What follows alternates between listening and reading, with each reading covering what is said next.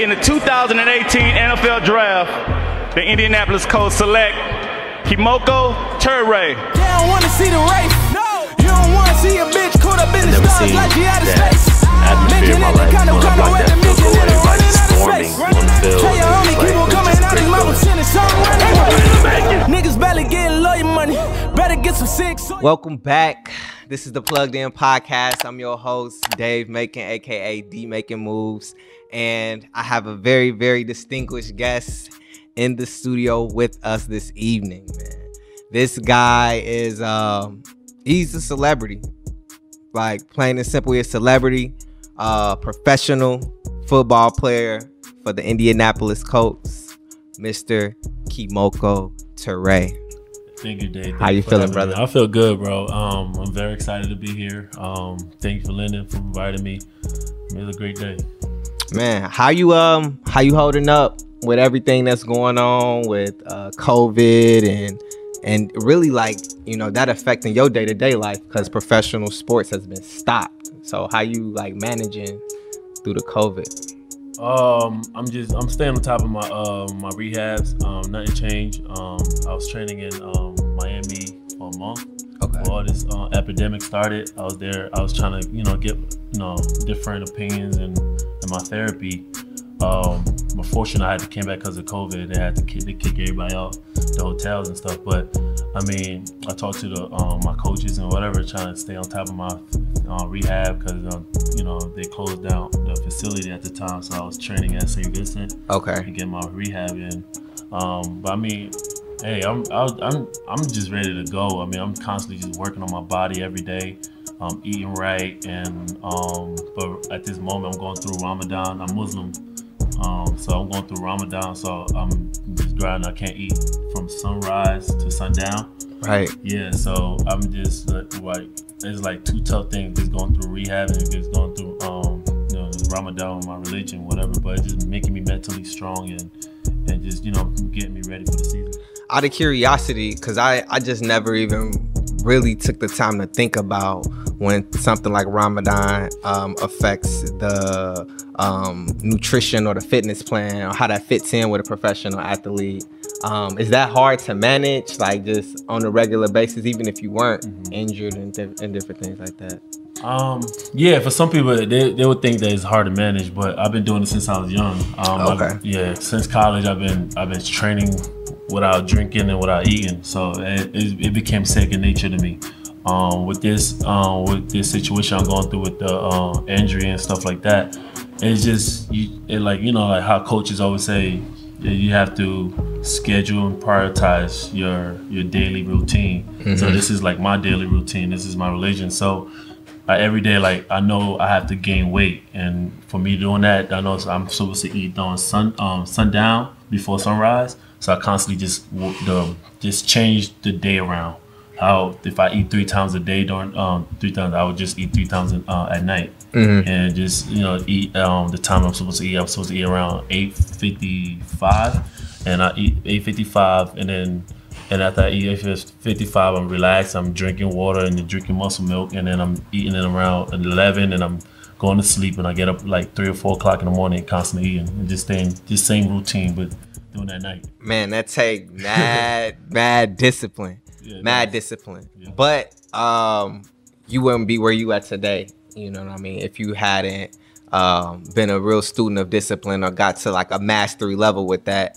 And one of the biggest things I want to expose everybody to today is like your story, your background, and how you got here, because I think that a lot of times we usually just kind of take in just the fame and everything that's going on when you make it to the league. Yeah, but the story a lot of times is not the headlines and different things that be made when you're in the league, but what you actually had to do to get there.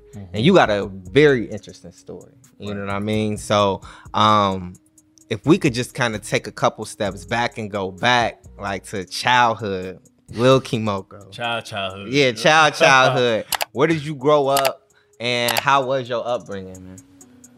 I was born in Guinea.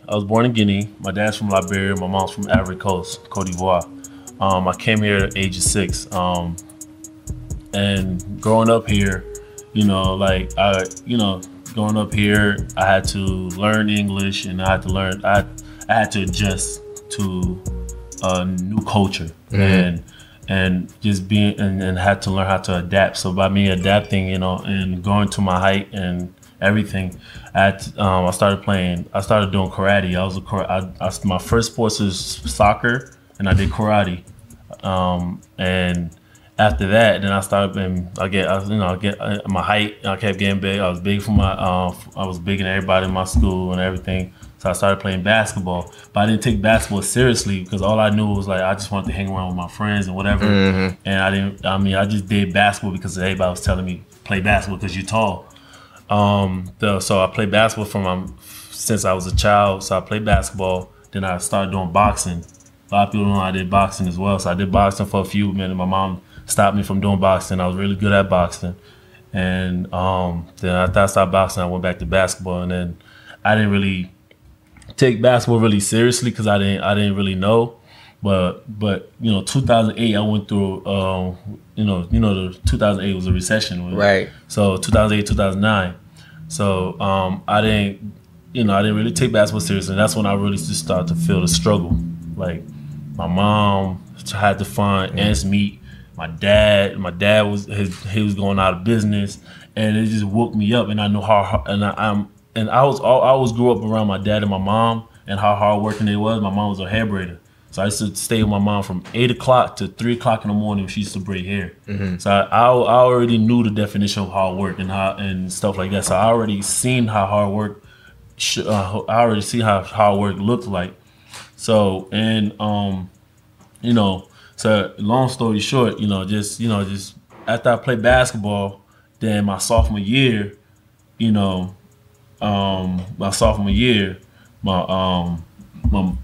when I moved to Newark. So we had to move out because we had no electricity bill, and I was the oldest of 6. So we had no electricity bill, no water bill, and everything. So I couldn't help my mom out. So what I had to do, my mom put me to the side like, Mom, I want to help you work. My mom was like, Nah, I want you to stay focused in school and your sports. That's all I want.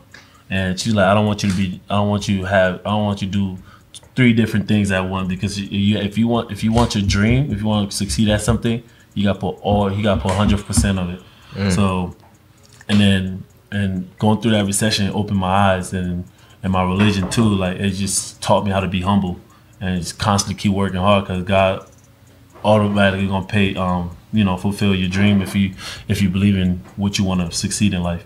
So I never gave up on what I wanted to. I kept constantly keep playing basketball. Basketball was my first sport. Constantly keep playing, practicing every day. I used to get up 6 o'clock in the morning, and people didn't know my hard work. And constantly, I show videos of what I used to do. People think that's brand new. It started from day one. I used to get up 6 o'clock in the morning before I used to practice, dribble around the streets all the time. Then I had to take a shower and get ready and go to class. Right. If we go to school, so I go to school and I have basketball practice, and 8 o'clock in the morning before class start at 8:45, and I used to go for 8:45. Then I had practice after school. I used to stay longer, stay after basketball practice. My coach used to drop me home.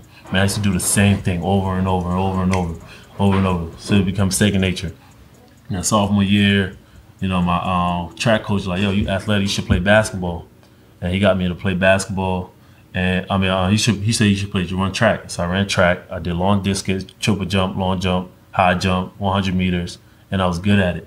I love it. I was good at all of them, and I didn't know how track. I didn't know how track worked, but I became to fall in love with track because it helped me with basketball, and it made me an all-around athlete. And just doing that, and it just kept me off the streets.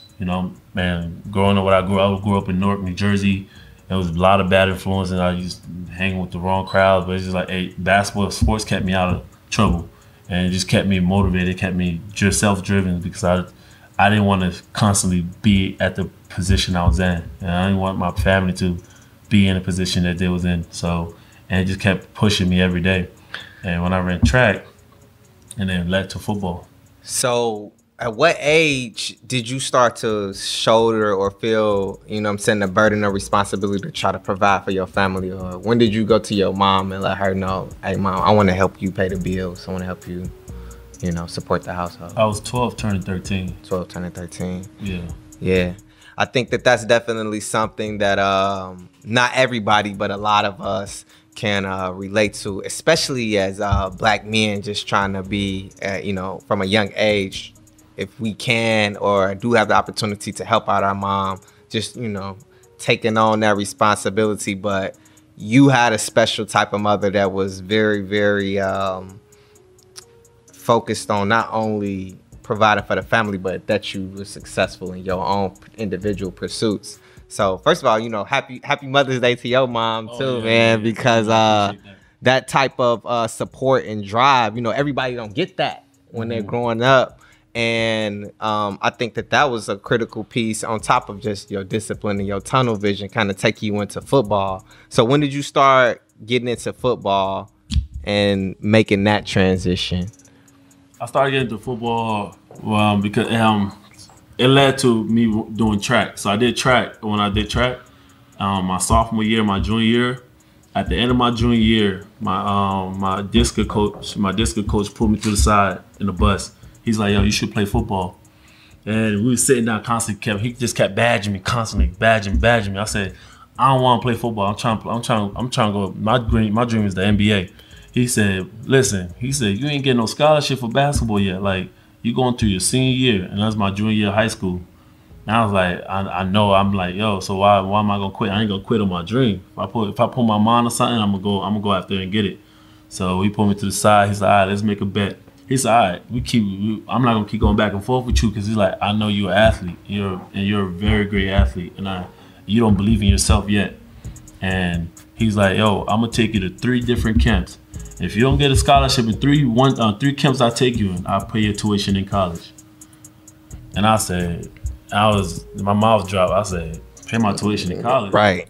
So I was like, "I bet." So it was a win-win for me. So we made it. So I shook his hand, but deep down inside, I was nervous. I didn't feel confident enough to commit to it, because the first university was supposed to go to Syracuse, and I got a little scared, made a little excuse, and I called him up.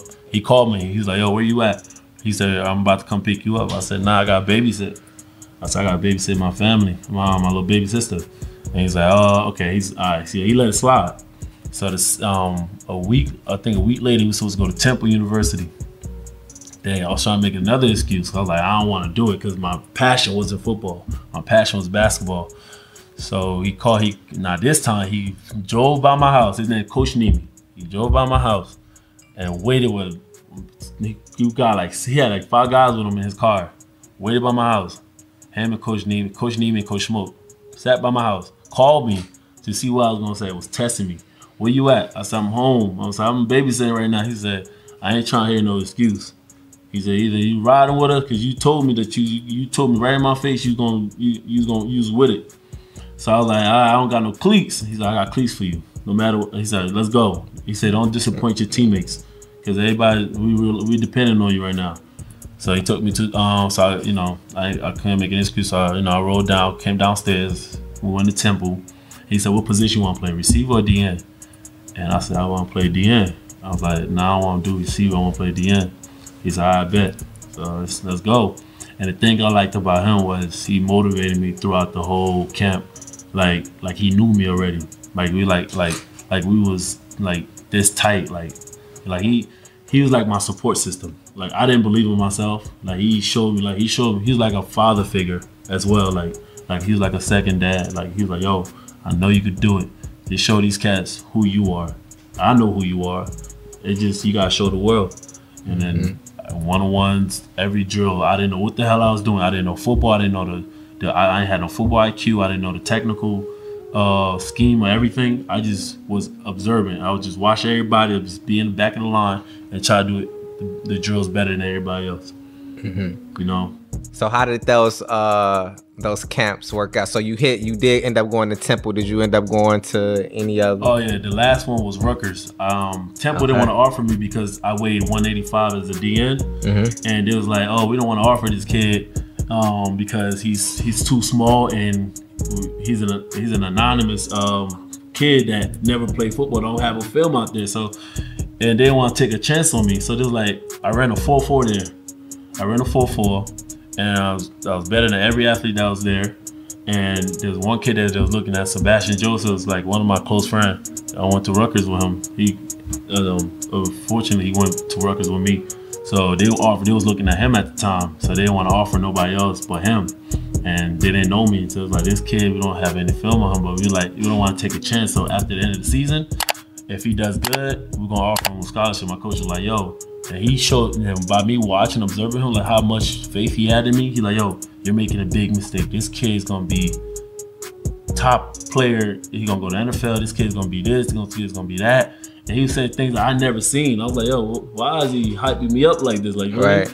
So, and it was like, oh, we don't want to take that chance. So we went to Rutgers, and now just because I knew he believed in me, I went out there and balled. Like I went to Rutgers, did the same thing there, had confidence. Me and him was like tight. And like me and him had a little handshake, and just like, and that's the thing. Like that's the thing about him. Like he showed me something that I didn't see in myself.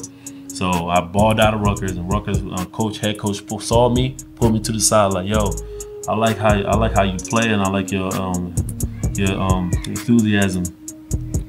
He's like, I want to offer you a full scholarship.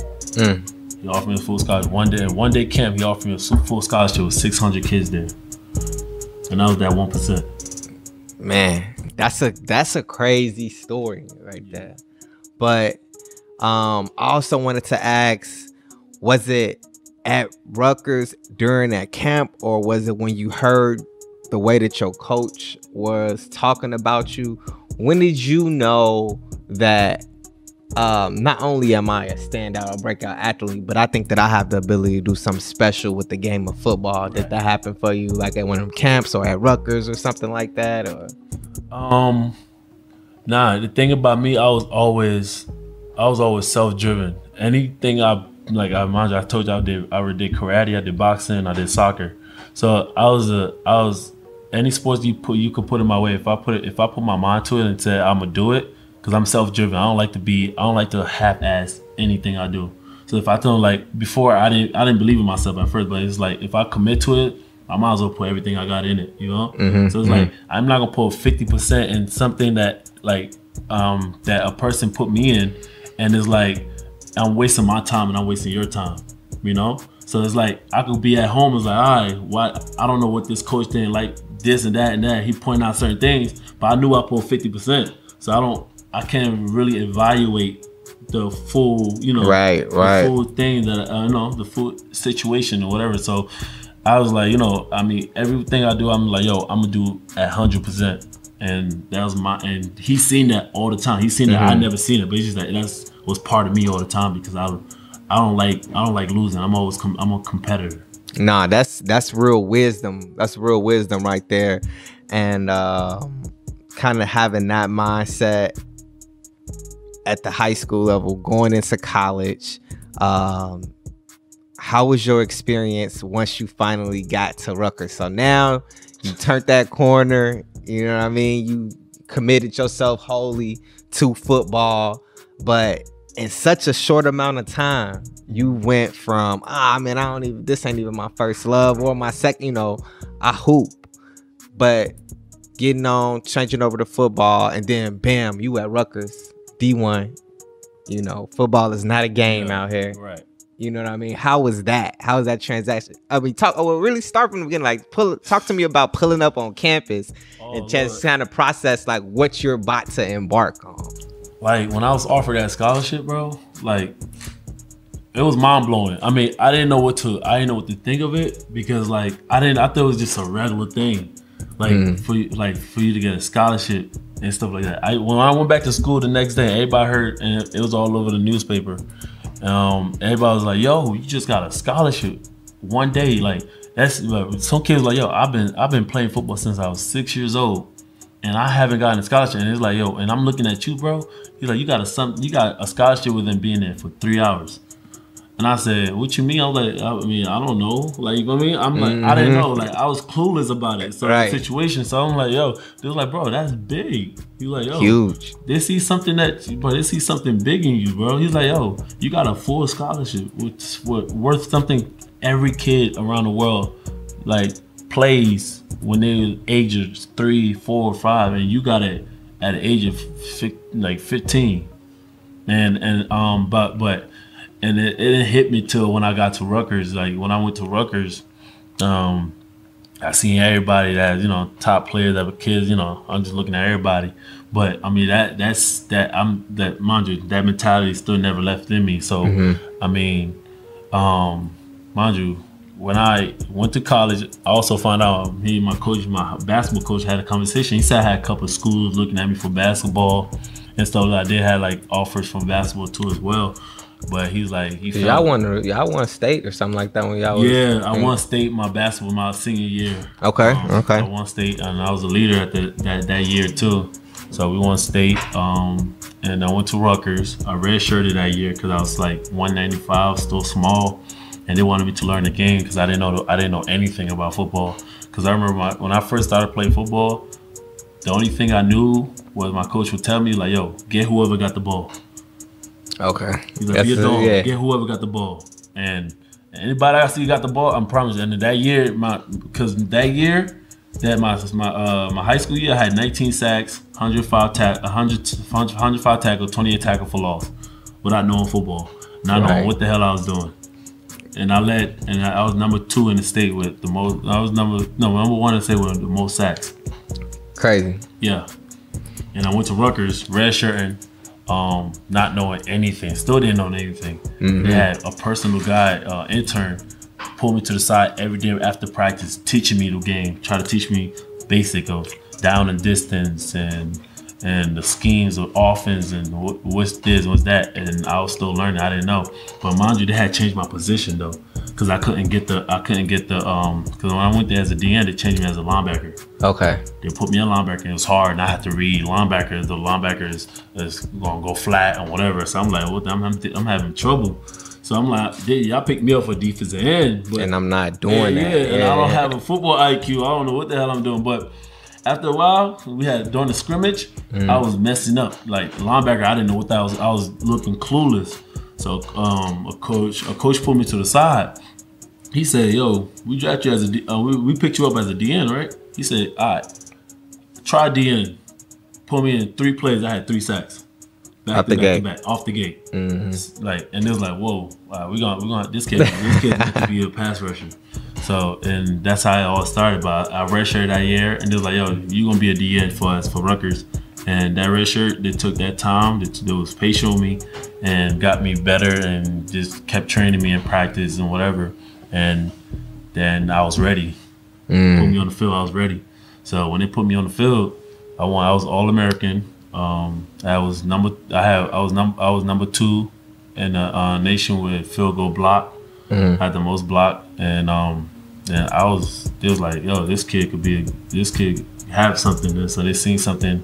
So and then once I started playing, and then mind you, when I started playing, I only played third down, and I was All-American. Just that's it. And then I led the team with sacks, and I was All-American and number 2 in the nation field goal block.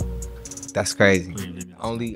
Playing like such limited possessions, only on the third down. So, man, what would you say in that Rutgers experience? What was the hardest transition that you had to make? Was it like trying to pick up on all of that football IQ that you were not able to like build up over the years, or was it the physical or the workout regimen? I know you was very disciplined on that, but I know that it also bumps up a level when you get to the college. So was it the physical? Was it the mental? Was it the social? Like, it's a lot of different elements going on. It was. I'll say it was time management. Okay. Because in high school, you go to school, and after you're done with school, then you go straight to practice.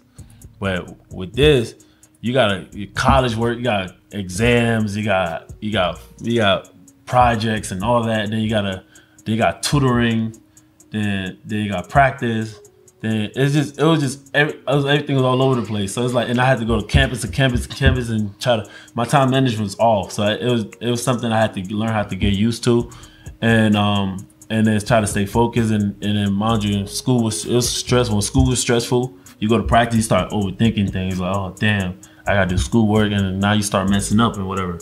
And especially you don't know football, so things start to get harder. You know, things like that, and it's just like understanding football, like the business aspect of football. I didn't know that. I had to ask my teammates, yo, what's this, what's that? Then that's when you start getting aches and nagging pain and whatever, and it's just like, yo, you start thinking a lot, yo, what's going on with me? Like, is this what I'm really trying to do? You know. So it's just that's what one of my hardest things, is trying to adjust and trying to understand and learn and try to learn. I had to learn everything. Like once the game started being easy, once I learned the game started to be easier for me. But when I didn't know anything, I was just doing anything, and it was like, dude, just. And one time I got hit in the chest. I was like, man, it was like, welcome to college. Right, it woke you up. Woke you up. You're like, damn. So was there a time going through all that, and even just kind of starting to get ready and make that declaration for the draft and make that transition? Once you had already flipped the switch and said I was 100% committed to football, I know the discipline and the tunnel vision that you have kept you on path. But was there any time in that journey where you was like, you know what, maybe this is not the move? Oh yeah, I've thought about that. It was 2015, 2016 when I thought like football wasn't for me. Where since I've been in college, and a kid that never knew the basic of football, I had 5 different defensive line coach being at Rutgers. Coaches coming in and out, and I don't know football yet, so I'm learning from different. And mind you, different coaches have different coaches, different philosophy. Yeah. So it's like, and I was getting confused because it's at the point like I had a good year, but when my redshirt freshman year, then after that my coach left and got a better job, and another coach came. And I had to learn all over. So it's like it's all over, and a different analogy and how he explained things is so different.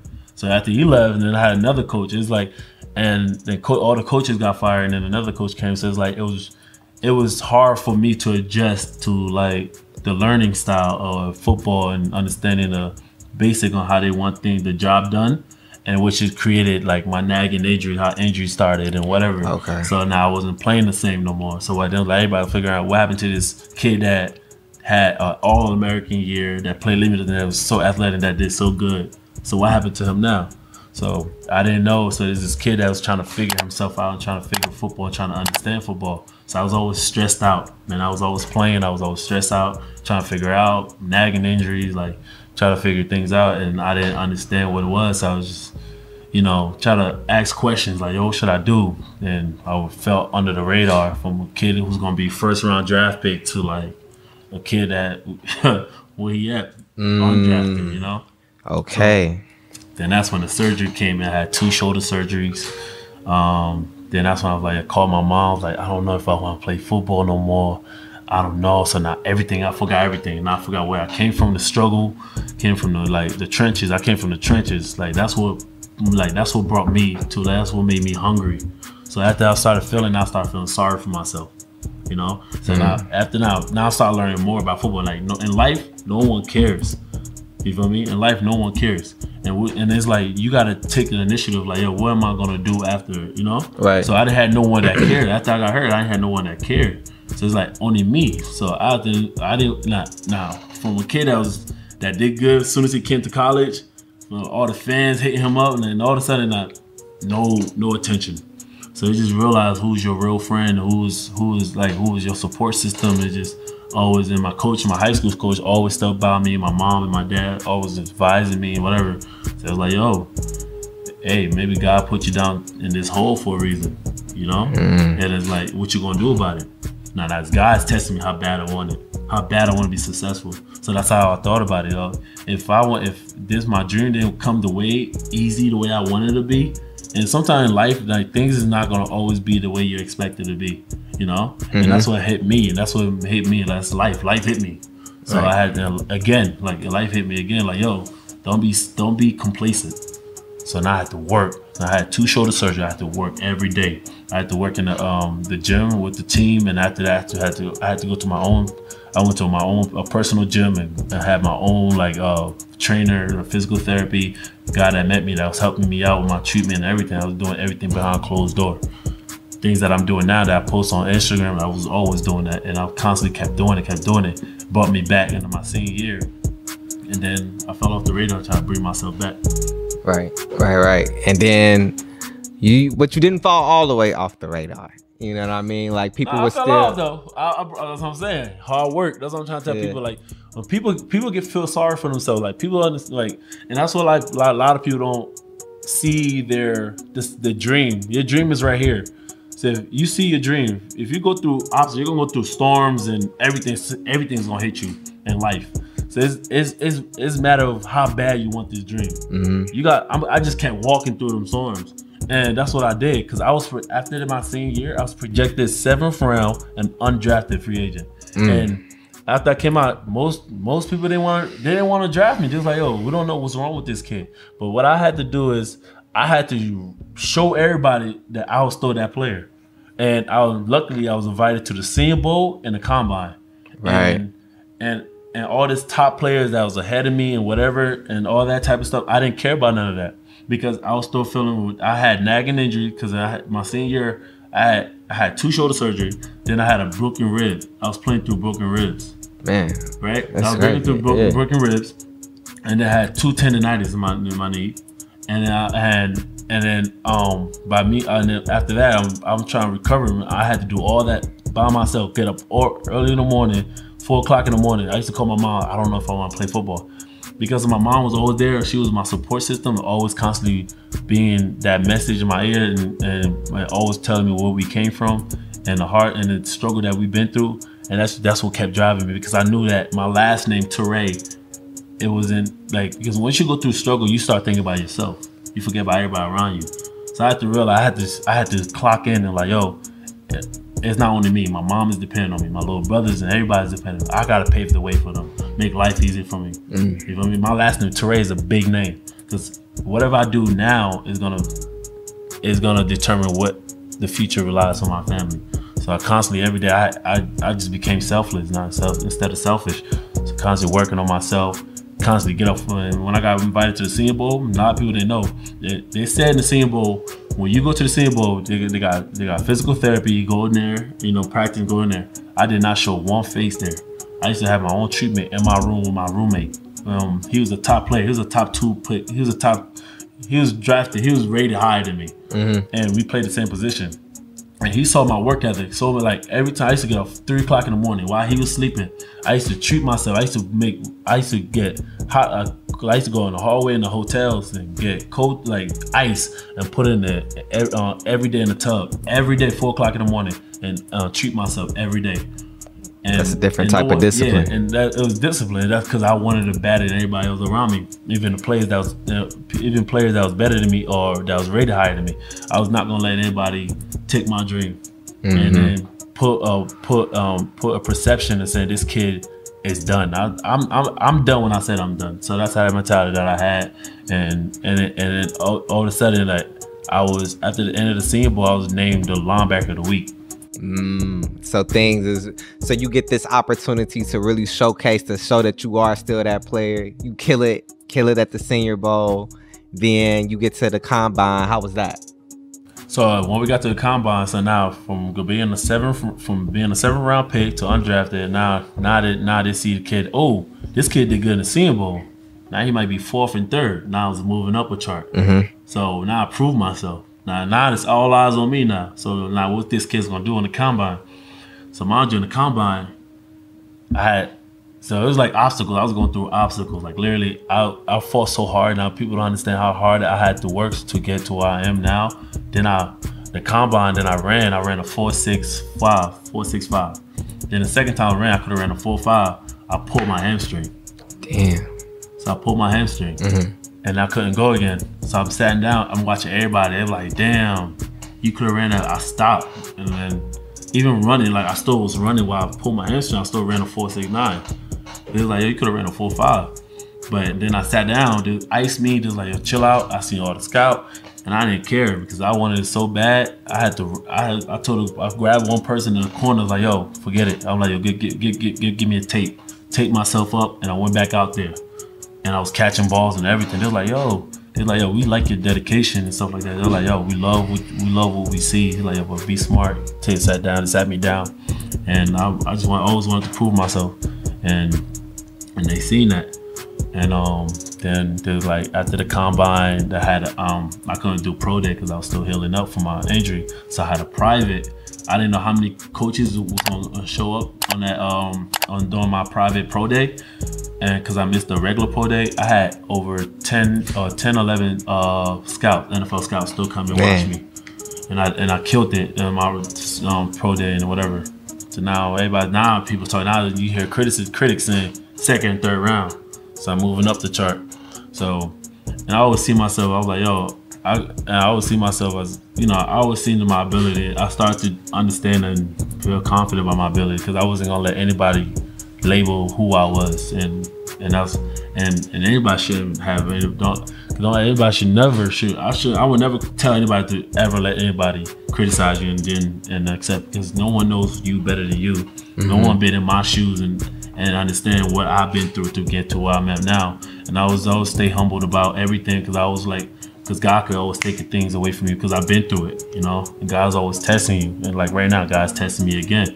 So I mean, like after that, then after the combine, I did good. And there's a story where now the draft day.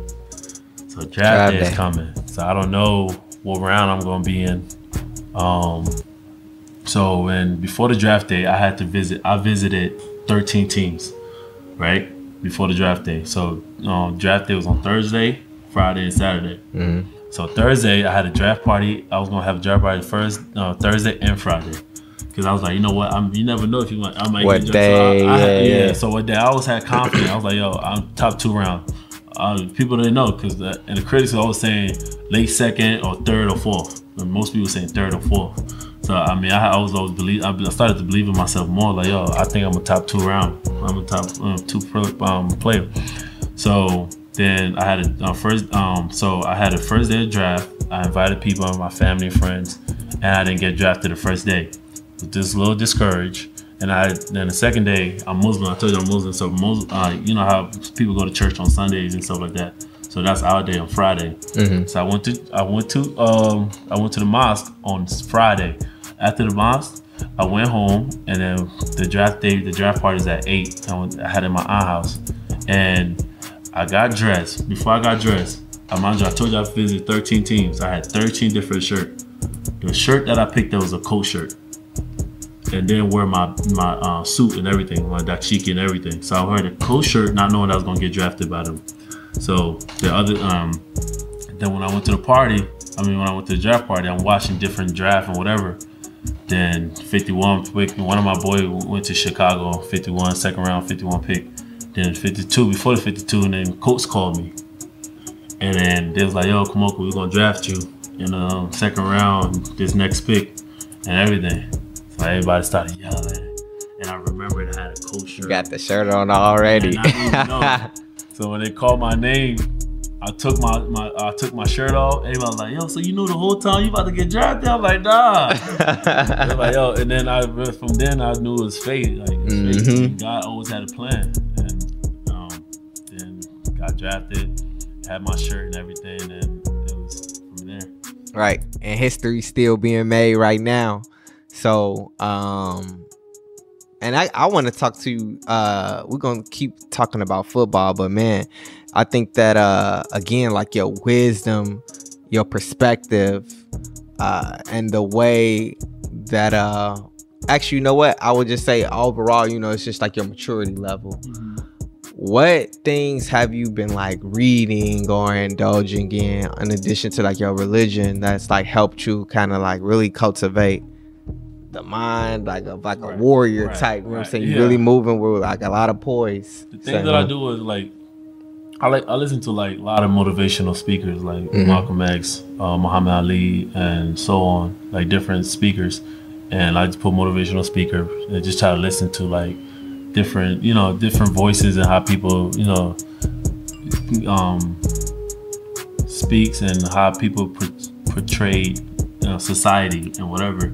And also like I look at Twitter a lot, and I like look at the news and whatever, and try to make how can I make Kamoko better? What can I avoid? Because I learn from other people's mistakes, and that's how you grow. You watch the news and this how you avoid little simple little mistakes. So I look at little simple things like that, things to avoid. And I like to look at like I'll go on Google and search up business people, like business, like all right, this entrepreneur, what he did to become famous, how he became this, how Steve Jobs did this, and this, that, and third. And it's like with net worth, you feel me? My mentality is like, I want to be a billionaire. That's what everybody's mentality. Anybody can be a millionaire, right? People don't understand. Anybody can be a millionaire. You can have $1 million and have a bank. It only take $1 million to get a bank. A lot of people don't know that. You know what I mean? So my thing is like to be have a financial freedom is like I'm still climbing the ladders, and where I'm at, I don't feel like I succeed. You feel me? What I have now, anybody can have the money that I have now and spend it. So I look at different rich like Jay-Z. You feel me? Like how Jay-Z, when he became a rapper, now he turned he turned that platform into a businessman. Exactly. You know, like Rihanna, one of the richest women, like richer than Beyonce. How she did it, singer. Now she's an entrepreneur, makeups and everything, you know? So little thing, I just try to understand everything, just try to understand the business. I'm not saying that I don't know the business aspect. And sometimes, you gotta take risks in life and whatever, but I'm trying to learn. I'm trying to constantly, continue to educate myself, because I'm trying to my future is I'm trying to create jobs for people out there instead of giving handouts. I want to create jobs for like individuals and for them to create their own financial needs and whatever, and create a path for people to easily, to help other people up, help other people out and whatever. So that's my take and whatever. The platform I got now, I'm just learning the business, how to learn business outside, because football ain't gonna last forever. So you gotta teach yourself. And this epidemic right now, I've been trying to learn how to teach myself. I talked to my boy, he does foreign exchange. I met him in Miami. And his family is very wealthy, and he told me he started doing foreign exchange since he was 18 years old.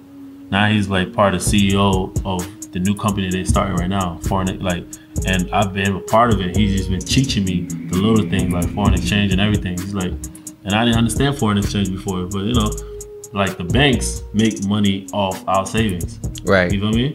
And give us a little percentage of the money that they use it for us. So, and I'm just learning a lot, everything like that. Just trying to learn everything like that business aspect, and also like London too. Like he talking about his business, his app, and everything. And I told London I also went to school for information technology. Okay. That's crazy. Me too. Yeah. Oh, you did? Yeah. I got a master's in information systems, so exactly. Got a little tech. That's always been my goal, like app and video games and everything. Yeah.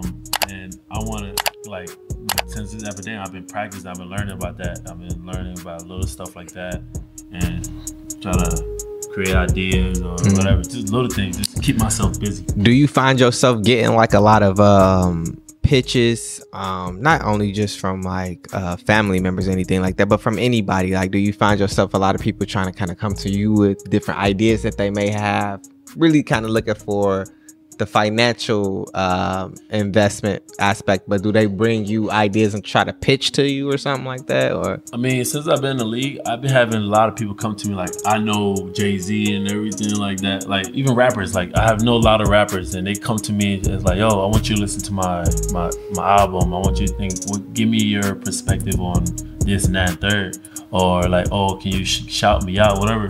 And my thing is like me, I always like my thing is if I could help you out, and if you want me to post, my boy, his name Prophet, so he does rap music a lot, and we became close. And he like I listen to his music, whatever. So what I do is I listen to it. So I have to bring how can I help my boy out?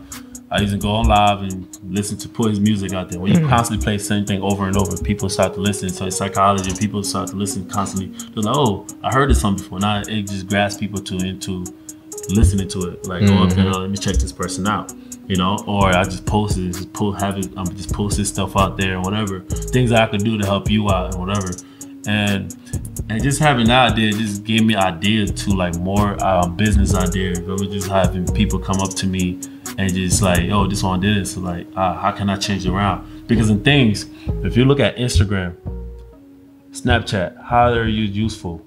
Because MySpace came in first, right? Mm-hmm. MySpace came out first.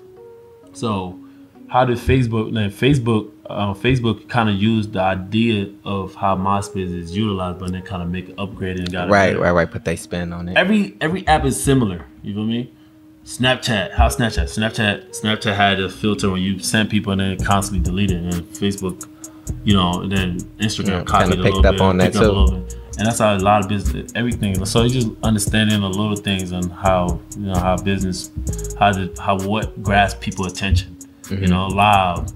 I thought about live a long time ago before it even came out. I was like, yo, because I was just an athlete, just playing football. I didn't really care about it at first, but I was like, yo, live should be in Instagram, but not live. They got live. And now it's here. Nah, YouTube got live. Mm-hmm. You know, so like, and they picked little nips to improve their apps and whatever. So I just listened to different ideas like FaceTime and just like look at every little thing, different apps, and like, all right. So this is in TikTok, how TikTok became successful. You know what I mean? Like what makes people into it. So you just in this world, you gotta figure out what people like Uber. Why Uber is successful? Because it gives individual people, it just gives everybody individual jobs. They can use their own car to pick people up in there when they want to and get paid. So it helps the app and the people. Right. You know what I mean? Right. Lyft did the same thing with Uber. I don't know who came up first, Uber or Lyft. Uber came first and then Lyft. Yeah. But it's just it was enough space for everybody to eat. Exactly. And you know, that's one of the biggest things, like a business. So that's why me as an athlete, I just try to think business wise, and I also thought about real estate too, like, you know, owning like houses in different places and whatever. Mm-hmm. And then and even going back to my hood, like North New Jersey, and try to be that guy. Like, okay, you have different business come, and the way I was raised in, and in buying business that we're paying rent and making them wealthier. Why I can't do that? Mm-hmm. I'm in that situation right now. Why can't I go there? Like, I'm thinking different ideas. Like, but right now I'm just trying to learn and just try to educate and feel confident enough and do all that and bring people together. You know, and that's my goal. My goal is to like bring different athletes like that was raised in my neighborhood. Like, now we could be the investors. Right, that investor group. That's hard. And that's a lot of times what our hoods, our neighborhoods really be needing. Like, this be needing to see people come back, people that have went out, put their mind to something and accomplish their goals. But I know you still on that path right now. You're still building that legacy. Mm-hmm. And I know more opportunities are continue to present themselves. But just to kind of loop it back around to our football journey. So now you in the league. Mm-hmm. Now, you know, more business opportunities are presenting themselves. You playing on a much bigger scale or a much bigger stage. Mm-hmm. Moving up to this level, what's now like the big transition that you have to make, if there is one? Just kind of flipping that switch between college to pro. The biggest transition is you're accountable for every little action you take and that you do. What I mean by in college, any mistakes you do is like, it's not really hold against you, because it's like, okay, you're young and whatever, they can't take your scholarship away or whatever, unless you do something crazy, you know, that right. Okay, they have to pull your scholarship. But you're usually coming back one way or another. Exactly. So yeah, you're allowed to make mistakes in college, but now you're in a pro level. Now is a pro. Now you're a grown man. You're playing against different grown men, so you got to conduct yourself in a different way. Now, also you're a public figure. You feel me? Whatever decision that you make affects everybody around you. You got kids that watching you, that look up to you. You feel me? You got kids that watching you, like, yo, whatever I do, it affects everybody else. It affects my family, it affects other people's kids. So now that's a different thing. Like, yo, now there's no excuse because I'm here where I'm at. I feel I could do whatever I want. Nah, you just gotta be more conservative and more aware of what you do. So, I mean, again, like I think a lot of people get into the league.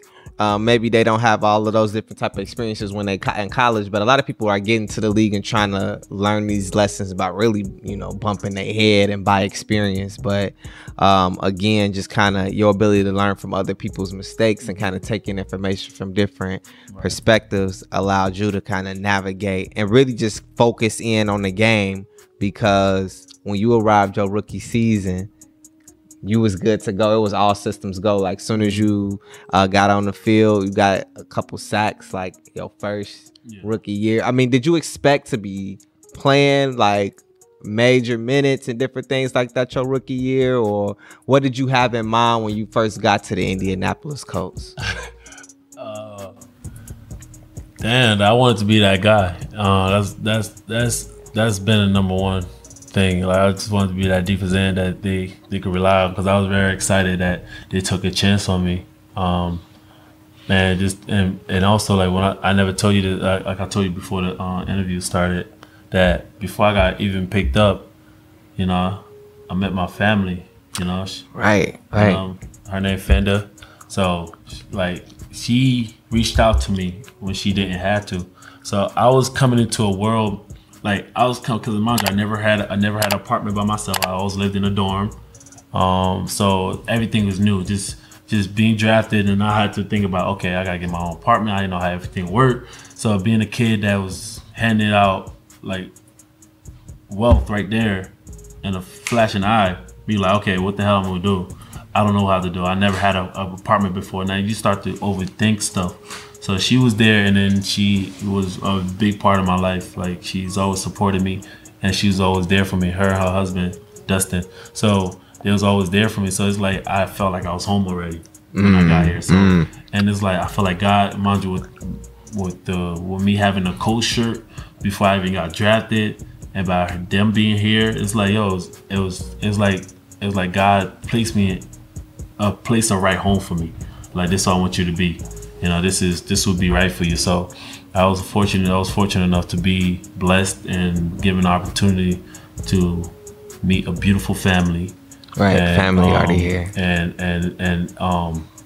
being placed in and with Coach Nation, that their culture is tremendous. Like, I love their culture, and I would never think about any other team but the Colts, because everything they said, the message they sent out there it makes you a better man, and it makes you a better man in the field, and it bring the beast out of you too. Man, so now where we at right now, we've almost kind of got to almost present day. We had like one little snag that happened, with the injury not too long ago, but we already kind of hit on it a little bit. You rehabbing, and like your discipline is gonna pretty much get you through rehab on schedule, on time, and so much so that you've already been named as one of the 2020 breakout players. Like, they are expecting you to have a huge season come next year. So you already back on people's radars. It's kind of reminded me of the story where you were just talking about, hey, I kind of fell off a little bit. This time it's due to injury, but that break off, or that period where you get the opportunity to get back on people's radars, you're doing it right now. I don't know if people just seeing the rehab or seeing the work ethic, but you probably already knew that, though. They got you on that list. And then Colts have been busy in the off season too, so things been moving around, and they had just brought in a little while ago, not too long ago, they brought in Phillip Rivers. So I think that's gonna definitely be a game changer. So with you, breakout player 2020, Phillip Rivers, I mean, what we looking at? 1 Super Bowl, 2 Super Bowls, 3? How many we looking at? What we doing? To be determined, because like we had talent since last year. I mean, and this injury didn't stop me. It was, it's just been put on pause. And once I come back, it's gonna be replayed, because I had that mentality. I had that dog mentality. I'm coming, nobody's stopping me. So that's my second year. My second year everything was different. I had that confidence that I got everybody around me. I mean, ain't no stopping me. Like that's that mentality. But I mean, I've been, I got hurt and whatever, but that mentality never changed, and I still have it. And the coach went out there and got Buckner, things that could help us out in our defense. He got Rivers, he got corner, he got Xavier, he got some Isaiah. Like we got corners. We got goons coming in this year. It's gonna be different, and they have the same mentality. You got Darius Leonard. There's a lot of young guys, and people don't understand. There's a lot of us young, 23, 24 years old. Right. So we got dogs out here. So last year, unfortunately, we had dogs out there last year too, but it was just like, because of injuries that kept us down. But this year's gonna be different, we stand on top of it right now. I mean, since April 20 started, we was on the go. We got meetings, we constantly talking and planning, we plotting everything. Getting game ready, studying and just getting, holding each other accountable. Like every time we do drills, and they tell everybody, they hold every individual people accountable. Like every time we do drills, we got to send them videos of what we did. And I was wondering about that. Just so like communication, everything is pretty much still been like right on point, right on schedule, even during the COVID stuff. Right. Player communication and workouts, like y'all still expected to do everything. Yeah, we talk on the meetings. Like we don't know what other teams doing, but we know what we doing. We just holding each other accountable. Like we calling each other like, yo, this is what we doing, and we got monitor, like the monitors will be doing work and everything. So it just getting us better and knowing and just showing our progress and how hard we working as an individual. So and we talk about it as a group when we all get together and collaborate with each other. So and it's like we ain't leaving no one behind. We just, if you're on the train, it's time to go. Man, Kimoko, bro, you've really like hit on so many different things that just as a guest on the show, we're gonna have to put you in a whole different category. Right. You know what I mean? Yeah. You came in here and talked to us about being disciplined, being a professional, performing on the highest level. Dealing with hardship. I mean, I felt like I just learned like a ton sitting here talking to you, and you hit on a lot of different things, but I do want to give you this time to, pretty much ask the question, like if it was one thing that you could share with the audience, your fans, that you feel like has been important to your success and you feel like it's something that's shareable, what would that one thing be? One thing, I mean, I get DMs all the time and kids asking me, what should I do? What kind of workout I do? And how do you get to what you got now? And one thing I would say, like, don't look at a person's success. Like, you got to look at how they got what they have today. So I want to look at Von Miller and what he is successfully. I'll look at on what Von Miller did to get where he is now. Because we all start from the bottom before we get to the top. You don't start from top to bottom. So I'm just saying, like, you gotta work. I mean, and you always gotta have that mentality. Like my coach always said, 1%. You always gotta be. Every day you're gonna have the mantra, you trying to be 1% better, because you don't never know who out there working harder than you. So that's always been my mentality, because I don't know who's out there is working harder than me. So I constantly try to stay on top of it every day, try to be consistent, because it's bigger than me. My dream, like this football thing, is bigger than me, because it's not only me, it's my family, it's the fans, it's everybody that's supporting me, that's relying on me. So that's what I'll tell everybody, yo. There's people out there that's relying on you, and you gotta work as hard. Like, you gotta work hard every day. Bust your butt, even though if you feel like you don't want to do it, because your dream is right there. And if you quit now, you'll never get the outcome of what you could have been. Man, that's some wisdom right there. And as always, we really, really appreciate you all for tuning in and checking out this episode. Kimoko, bro, I appreciate you. Man, I appreciate that. Man, the wisdom. You gotta write a book, brother. You gotta write a book or something, man. But nah, man, that's Plugged In Podcast. Appreciate you all for rocking with us. We out. But nigga, we coming from welfare. I shoot a bullet when I pull it. How you catch a bullet like an NFL player? Should've known it was litty when bitches don't lie on my dick.